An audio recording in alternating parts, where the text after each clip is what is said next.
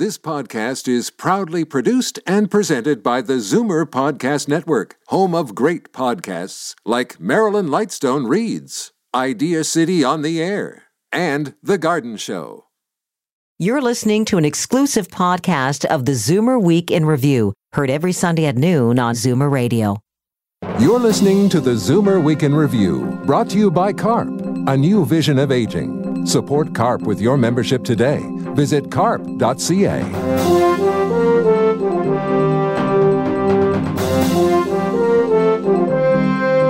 Good afternoon and welcome to the Zoomer Week in Review, all things Zoomer worldwide. I'm Libby Znaimer. It was the deadliest attack on Jews in American history, and ironically, it happened just as Holocaust Education Week was about to begin. I talked to 98-year-old survivor Max Eisen, who's been telling the harrowing story of his life in the notorious concentration camp Auschwitz for 32 years. And a very popular renewal of one aspect of Jewish culture is in full swing in Toronto. I'm talking about food with Anthony Rose, who is known as the king of comfort food. But first, here are your Zoomer headlines from around the world. A German nurse has admitted to killing 100 of his patients. It's the biggest serial killing in Germany's post-war history. Niels Hogel was accused of intentionally administering medical overdoses so he could bring his victims back to life at the last moment to appear heroic. In each case, he injected a medication that triggered a cardiac arrest and then tried to resuscitate the patient. The victims ranged from 34 to 96 years old. The 41-year-old nurse has already spent nearly 10 years in prison as he serves a life term for other patient deaths. Experts say it's hard to predict what kind of flu season Ontario will get this year, but hope it's not as bad as last year when 2 strains were circulating at the same time. That sent almost 9,000 people to hospital, and 619 died as a result. Even if it's a mild flu season, health officials recommend you get the flu shot to prevent the spread, particularly for older people and the very young. This year, a new high-dose vaccine specifically for seniors is available and covered by OHIP. Robert Wiener is officially Canada's oldest man. The retired oral surgeon turned 110 on October 27th. He also has the distinction of being the 10th oldest man on the planet. Other than some hearing loss and poor eyesight, he's doing well. For the last 10 years, Robert has lived in a senior's residence in Westmount, Quebec. He still jumps on the stationary bike every morning and works out with dumbbells. The plight of a Manitoba couple, married for 71 years, highlights a problem across the country. 92-year-old Dorothy Smith was moved to a long-term care home after a bad fall. Her 95-year-old husband, Alan, would like to live with his wife, but says he's too healthy for the facility. So he drives every day from the apartment they shared to the care home to visit his wife. But the daily drive and separation is taking its toll. Advocates are demanding that the rules be changed. But the province's health minister says there are no plans to change care delivery.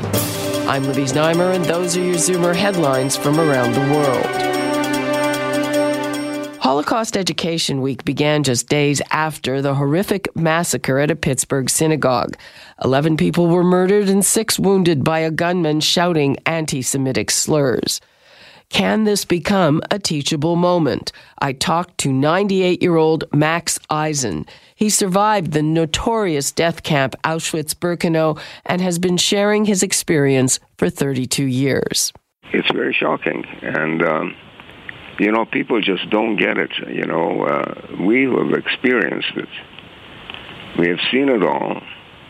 It starts with words and it ends in horrible places like Birkenau, Majdanek, Treblinka, Belzec, Skanderborg, and all these terrible places. It definitely brings back, how can you not be affected by this? This is a terrible thing. After surviving this terrible thing, we had a respite for a few years, Can you tell me a little bit about your experience in the Holocaust? I was born in Czechoslovakia in a free democratic country, and I had a large extended family, both my paternal and maternal side. And Czechoslovakia was the first victim of Nazi Germany. The country was partitioned in 1939, and we were given to Hungary. Life was turned upside down and lived under these laws. Were eliminated from everyday life. Had to wear a yellow star. I was thrown out of school when I was 12 and a half years old. And we were deported in 1944, the last year of the war, to Birkenau, Auschwitz. And out of 65 to 70 members of both sides of my family, there were only 3 of us survived. And I was liberated on May the 6th, 1945. 9 months in Auschwitz I. 3 months in 3 other camps, Mauthausen, Malk, and Ebensee. And I was 15 years old. How did you survive in the camp? Barely. They had my father and uncle not been with me. The 3 of us, we were selected for slave labor. And they were truly my guardian angels there. How do you get acclimatized living under this system, a brutal system, where you're doing hard labor 10 to 12 hours a day, and your diet is a liquid diet, 300 calories a cup of tea in the morning, and a ladle of soup, so-called, for lunch, and a cup of ersatz coffee for dinner, and a thin slice of bread and a tiny square of margarine. And there was no water in between. And what happened to the women in your family? When we arrived in Birkenau, there was a selection on the platform. There was a unit of SS soldiers, and there was probably Dr. Mengele on the platform with his white gloves.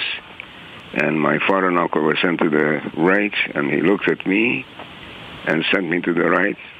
And they said that your women who had a child in their arm, like my mother, they were told that they were going for disinfection.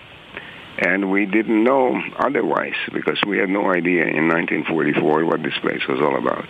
They were marched in, so my mother, with her 3 children, my grandfather, grandmother, and my aunt. There were no goodbyes said here. They said, you'll see them tomorrow morning. Well, next day I knew what happened to them. They simply marched off from the platform to the gas chamber and crematoria too, and they were put into a chamber, 2,000 people at a time, and murdered. That's what happened. I knew the next day that those chimneys were where my family was gassed. You know how naive we were. Clothes were taken away, our hair was shaved, and early morning we were woken up by these couples beating on our bunk beds, yelling, "Raus schnell," and we were hauled outside of the barrack. And this was my first glimpse of Birkenau, Auschwitz II. Hundreds of barracks, and there were 4 huge chimneys, flames and smoke. And I thought this was a huge industrial zone. There was a terrible smell in the air of burning flesh. I could see emaciated people.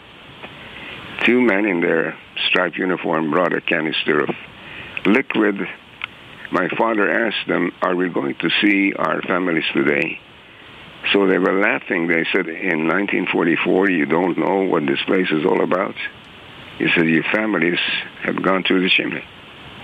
And I keep thinking, why would a person go through a chimney? I couldn't understand. And my father and uncle were selected out in July the 9th, 1944. In the middle of the night, these selections happened, and I only had seconds to say goodbye to them, and my 2 guardian angels were gone. Never saw them again. And it was a devastating moment to be left alone in this brutal place. And I knew that these were the 2 last members of my family, my father and my uncle, because I knew that the others had no chance. I had a incident with an SS guard out on the job. I was sort of loafing on the job, and somehow he sneaked up on us, and he hit me with the butt of his gun, and I went into shock. I lost a lot of blood. I was thrown into a ditch, and I knew that my life was over. So for me, in hindsight, that hit that I received from this SS guard actually saved my life. I was operated on by two Polish surgeons who were political prisoners. Chief surgeon was a Dr. Tadeusz Rzeszko and a Dr. Sobieszczanski. And the deal was if you couldn't walk away from the hospital, 2 days later you were put on a stretcher and taken to the gas chamber back to Auschwitz. So I was loaded on a stretcher, and they were taking me through the hallway in the barrack. And Dr. Rzeszko pulled me off the stretcher, brought me into the prep room of the surgery, gave me a lab coat, and he said that I'm going to be the cleaner. And he saved my life, and I was working for him for 6 months. So that's how I survived Auschwitz. Do you think that there is any chance that this horrible synagogue shooting in Pittsburgh could turn into a teachable moment? I tell you, I was at the vigil at Manlasman Square.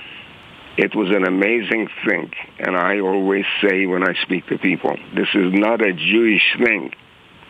The Jews are the first, but you know, when these things happen, our own freedom and our way of life will pay a big price down the road. I think it's a very important moment. That was Holocaust survivor Max Eisen. I'm Libby Znaimer, and this is the Zoomer Week in Review. Coming up, after a terribly sad week, we'll talk about a happy aspect of Jewish culture that is going mainstream: the food. You're listening to the Zoomer Week in Review, brought to you by CARP, a new vision of aging. Support CARP with your membership today. Visit carp.ca. He's been called the Don of DuPont and the Sultan of Smoked Meat. Anthony Rose is one of Toronto's most prominent restaurateurs who currently runs a new-style Jewish deli, an Israeli Middle Eastern restaurant, and a takeout and sandwich joint called Schmaltz Appetizing. Schmaltz means melted chicken fat or excessive sentimentality, and it's also the title of his new cookbook, The Last Schmaltz. At first, you were called the Comfort Food King. Right. I prefer the Dawn of DuPont now. I don't mind comfort, but I like that comfort kind of means something different to everyone.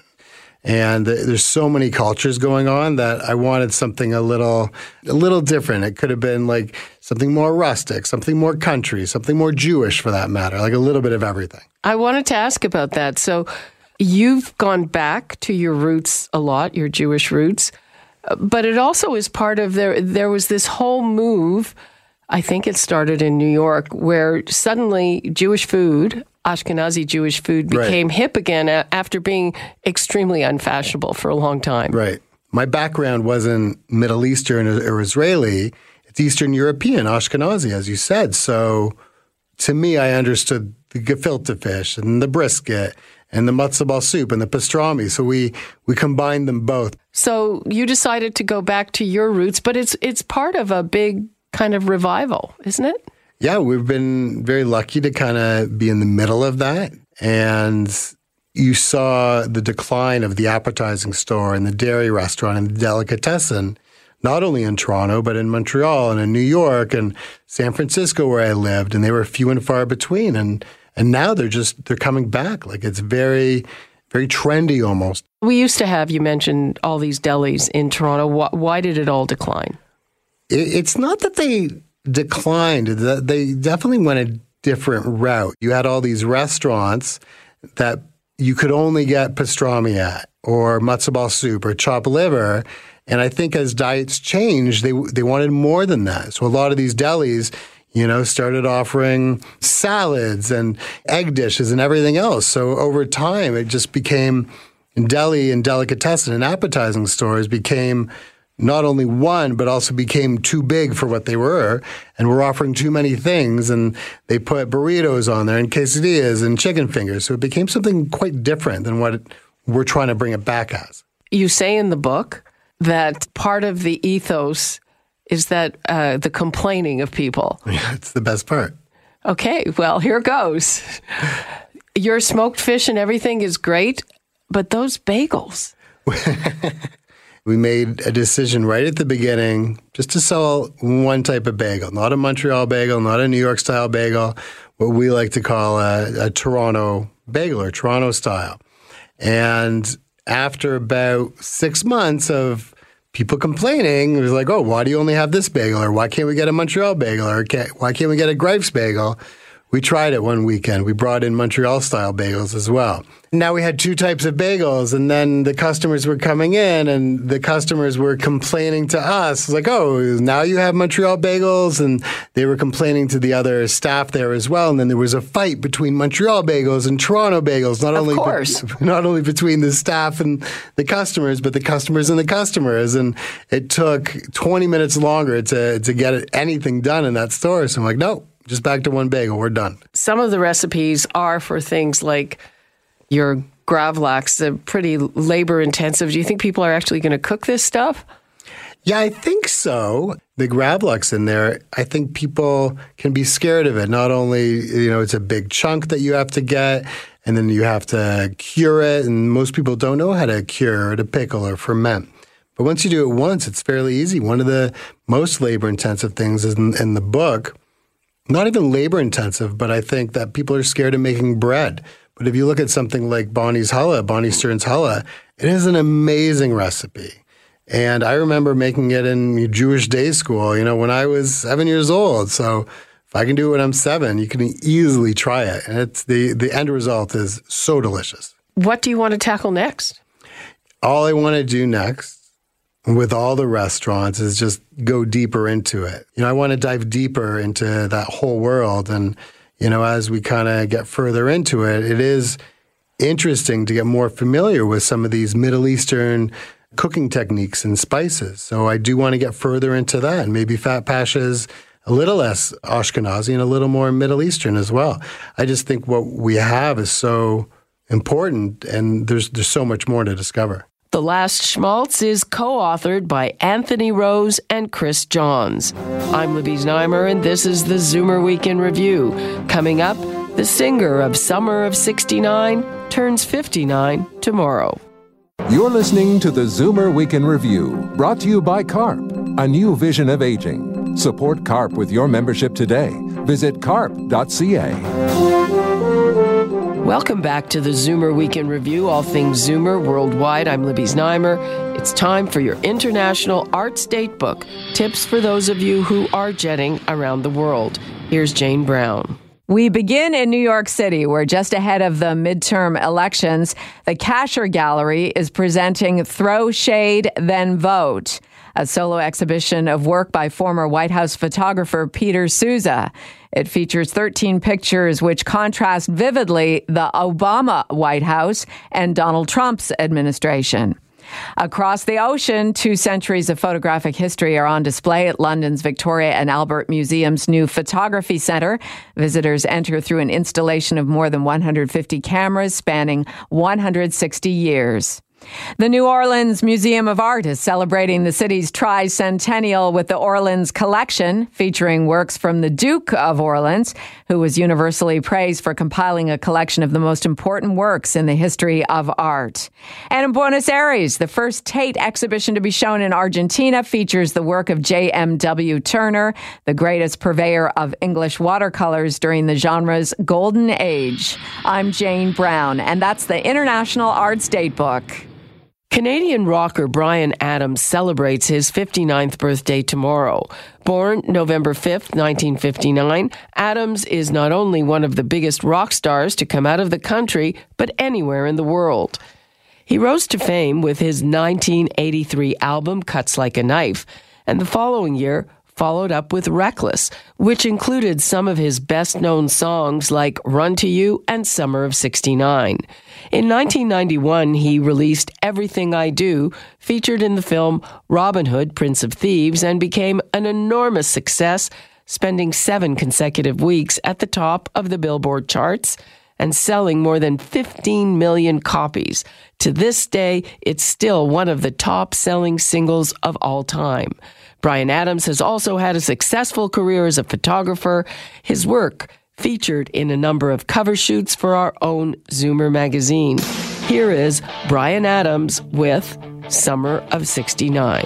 I got my first real 6-string, bought it at the 5 and dime, played it till my fingers bled, was the summer of '69. That was Bryan Adams with Summer of '69.